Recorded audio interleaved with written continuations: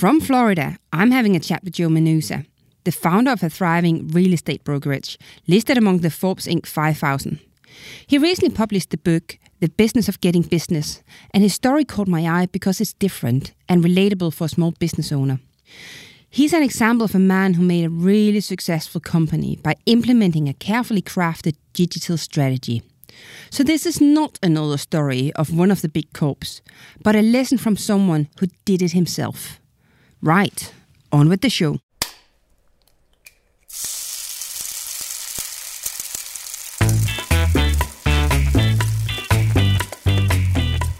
From Studio Rue, I'm Jessie Fram, and this is Bosses for Breakfast, a show where I invite inspiring visionaries and leaders in for a talk about business, branding and communication, and together we gather insights into what makes a difference in the learnings they're bringing forward today. Hey Joe, thanks for joining the show. Yeah, I'm glad to be here, Jessie. Thank you. Yeah, no worries. I know it's quite early morning for you. I don't know how I convinced you about getting out of bed this early, but just in general, can you tell me a bit about your morning routine? What do you do? I'm definitely a morning person, probably from my military background. I'm usually up and at it by about 5 o'clock in the morning. This is perfect for me. Oh, wow, Jesus. It's not really early for you. I think it's 7 now? Yes. Oh, wow. I think that's morning for me at least. Generally, what is it that you do? Can you just give the listeners a little bit of an introduction to your background and where you're at? Sure. I've owned a real estate company for nearly 30 years, and we basically help families buy and sell homes. Back in 2007, I started switching towards a digital model, and that means my mornings are focused on getting my daily marketing production mix put together and automated so that a lot of the outgoing and placed content is done. If you reach me by email at 5 o'clock in the morning, I'm usually knocking out the daily blog or getting it set up on the social media channels that we use. Well, that's really cool. Yeah, because I know you are probably one of the people that I've come across that does digital marketing in a very structured manner, which is super impressive and so structured that you actually written a book about it. Could you tell me a little bit about the book and what made you write it and what is it about? I've been doing this now for about 13 years, and it just struck me that there was no resource for the small business owner or blogger who really wanted to take advantage of digital and monetize their operation through the internet. So I basically wrote the book I wish I had had when I started. I've also used it as a training manual for my new employees. Probably the final reason I wrote it was as a warning to small businesses and bloggers to let them know there's a new threat here. In the past, as a business owner, you always knew who your competition was. And if you're a small business owner, your competition is typically local in nature. You see them, you see their angle or their spin on how they're approaching the industry, and then you compete. And really, that's never changed. There's always been new competition, but you always saw it and you knew who it was, and they had to be able to do what you were able to do or they wouldn't survive. But today there's a new threat, and I call them digital marketers. And these are organizations that are coming in to industries with no intention of servicing a customer. They're there solely to generate opportunities and leads and to sell those to the businesses that are already in the industry.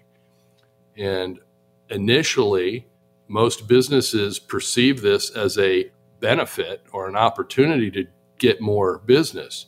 But in essence, what they're doing is they're outsourcing business generation to a company that one day will consume them. And if you want to see examples of this in the U.S., you really don't need to look any further than Amazon for many industries. Inside of real estate, you can look at companies like Zillow. In the home services sector, Home Advisor, Angie's List. There's a bunch of marketing organizations that will never service a customer that are coming in and taking over industries. Okay, so do you think small businesses stand a chance today then if they start thinking in the right way and acting in the right way? Or is it just you're up against such big players in the market that it's just going to be really, really hard? Well, it's a combination. It's going to be really, really hard. But no, I don't think this is the death of small business. We have the opportunity to bring local that the large outside organizations can't bring to the table.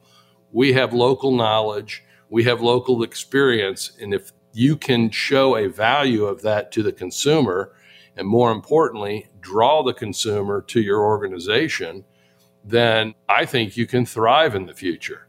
The benefit to me as a small business of these invading organizations is that they're a threat not just to me, but they're a threat to my other local competition. And I'm using the digital channels to stand apart from my other competition. And so taking advantage of the local segment in my market is basically something that the large out-of-town organizations can't do. Yeah, that makes sense. So if we take a step back, just generally, how would you define digital marketing? Let's get that clear for everyone first. What is that? Okay, well, technically, the definition of digital marketing is the marketing of products or services using digital technologies on the internet. Things like mobile phone apps, display advertising, pay-per-click, emails, text, the electronic version of things we've done in the past. That's digital marketing. There are some clear black and white examples of digital marketing like email, but there's also some gray areas. One such gray area would be newspaper advertising. There's nothing more traditional than advertising in a newspaper. But today, when you advertise in a newspaper, you typically get an ad placed on their digital version of their newspaper as well. And that can go right into your digital marketing side. If you're a startup company or a small brick and layer or just a smaller scale business, this is a lot to take in. Where would you start? You're starting from scratch. What's the first 5 things you would go out and do tomorrow?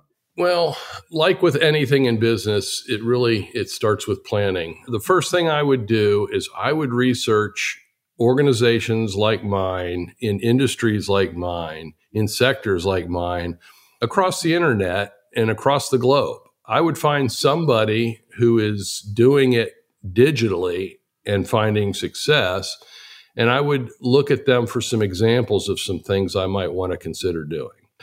I would also try to conceptualize my digital lead funnel. And what I mean by that is, how am I going to attract people? What am I going to do with those people? And how do I convert those people to revenue? That's something that takes a little bit of time, but it's surprisingly, I don't want to say easy, but you'll get it intuitively if you already are succeeding in a business without digital. It just is a little different way of looking at customer service from lead generation through conversion to revenue. I would evaluate my current personnel and my operating processes to handle digital leads, to take people who are inquiries online. They have a different need set than the traditional customer calling into your organization or walking through your door. And so you need to have your personnel trained, but also the right kind of personnel who understand what this new customer is going to look like. Probably the fourth thing I would do is I would take all of that and write a plan. I would not just jump into this without a written plan. And then the fifth step is I would ensure that a very important person in the organization is in charge of this plan. If you dole this off to somebody and then continue going about your business, you will not succeed in your transition to digital. This has got to be somebody who has authority in the organization and who understands the importance of this change. Do you think, you mentioned it a little bit, that there's a gray zone area. Would you go digital with a combination of offline, or would you transfer yourself completely into digital? Is that where things are happening, or what do you do in your business? Well, again, the way you come to an answer on that is you evaluate what you want to accomplish in this funnel with your customers. And you also want to look at what other people in your industry who maybe are a little further ahead of you on this transition, see what they're doing. I can't imagine not having a strong online presence and using that as a major part of what you're doing.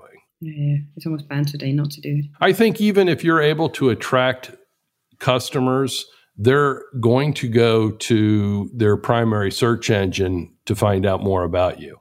So a lot of times in the past, we knew that word of mouth would be the strength of our business.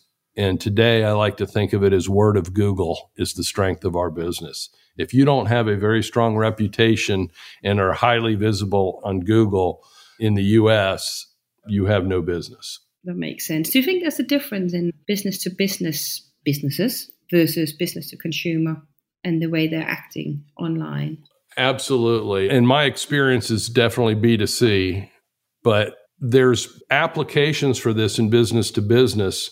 Primarily, I'm looking at more of the B2C relationship because there's a lot more interactions and not as long of term of relationships on the B2C side. Looking at social media, everybody raves about social media, and I would be guessing that in most cases it will go in tandem with other strategies. What do you do when it comes to social? That's a great question. And I actually spent a lot of time on this in the book. And the funny part of social media is that generally speaking, if you are the age of a person who owns a business, you are probably not the age of a person that's using a lot of different social media. So when most companies look at social media, they really don't have an idea of how to put it in play. And so I created what I call the analogy of a shopping mall. And I tried to demonstrate an example of how each social media platform might replace something that you would traditionally find in an offline shopping mall.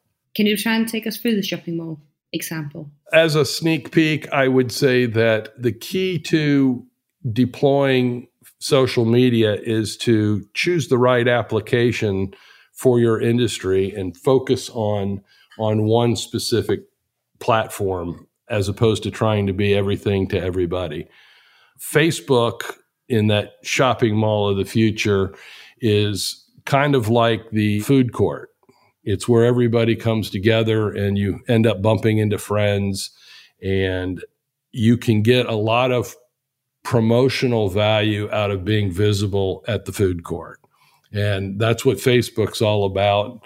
Nobody goes to Facebook in my industry. Nobody goes to Facebook to buy a home, but I can still do a lot of marketing on Facebook that helps me sell a lot of homes. Yeah, it's very interesting, isn't it? It's where people get the interest and the appetite. So looking at a more sustainable plan, I know that you talked about that in your business, you will obviously delegate to a responsible person, but you will never just then exit yourself and be on a board because it's high on the priority list. But creating a sustainable plan, do you have any thoughts on that? Yeah, the first thought is historically, marketers and sales forces almost worked against each other because they relied on each other and there was competition for the same dollar in the company. And marketing reports are only as good as the data that is fed into them. And historically, we've had to rely on our sales force to tell us where a customer came from. And as with all word of mouth programs, it was not highly accurate and it was biased towards most salespeople wanting to make themselves look good. Digital's completely different. We know where every single lead comes from. We can track cause and effect with digital marketing, unlike anything we ever dreamed of in historic marketing. So The long-term sustainable digital strategy is one where you set up measurement processes early and you continue to measure your long-term ROI trend. If you know that $1 going in is going to equate to $5 coming out, then you do it. And I'm obviously generalizing. If $1 goes in, brings in half $1 coming out, you terminate.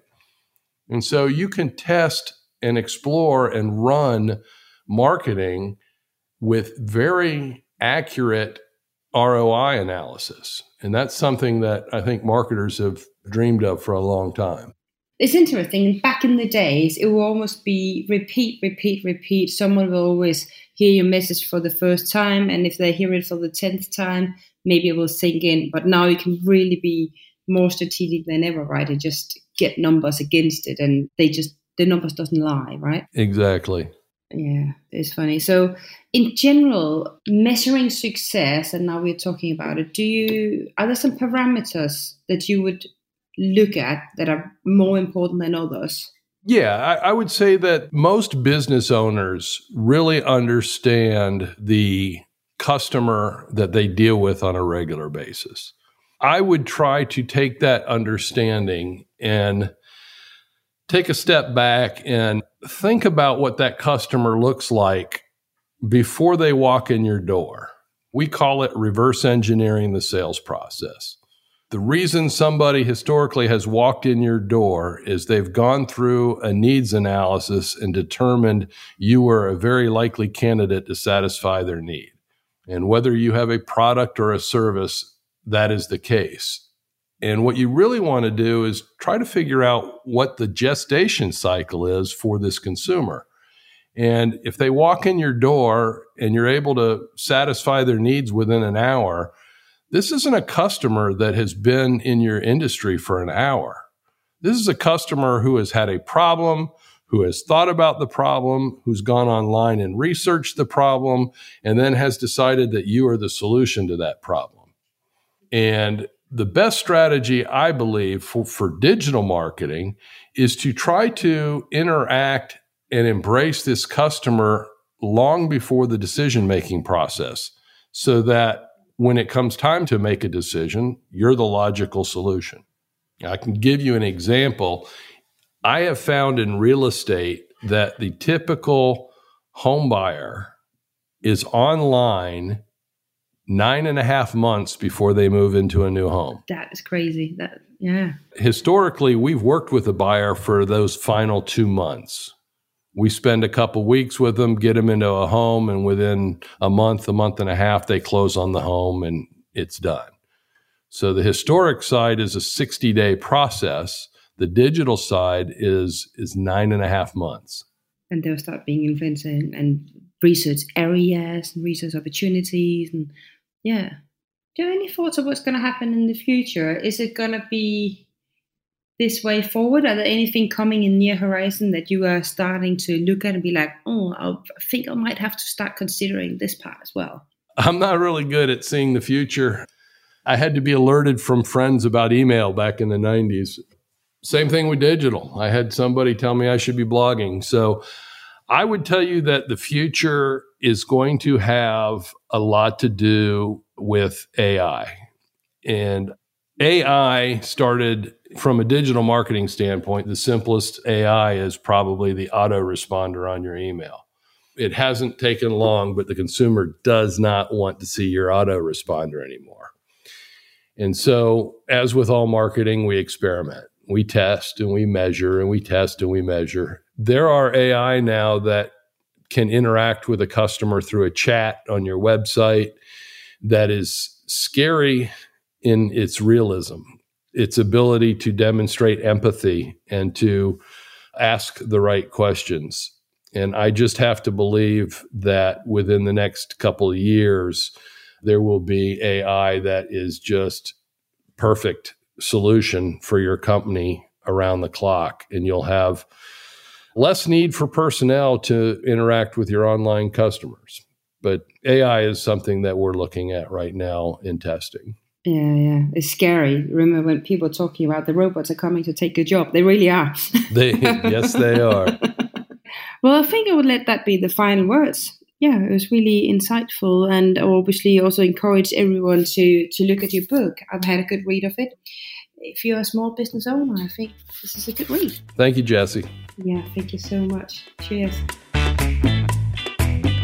Bosses for Breakfast are hosted by me and produced by Studio Rue. If you like our show and want more exciting stories like this, don't forget to follow us. You can get all episodes for free on any of your preferred podcast services.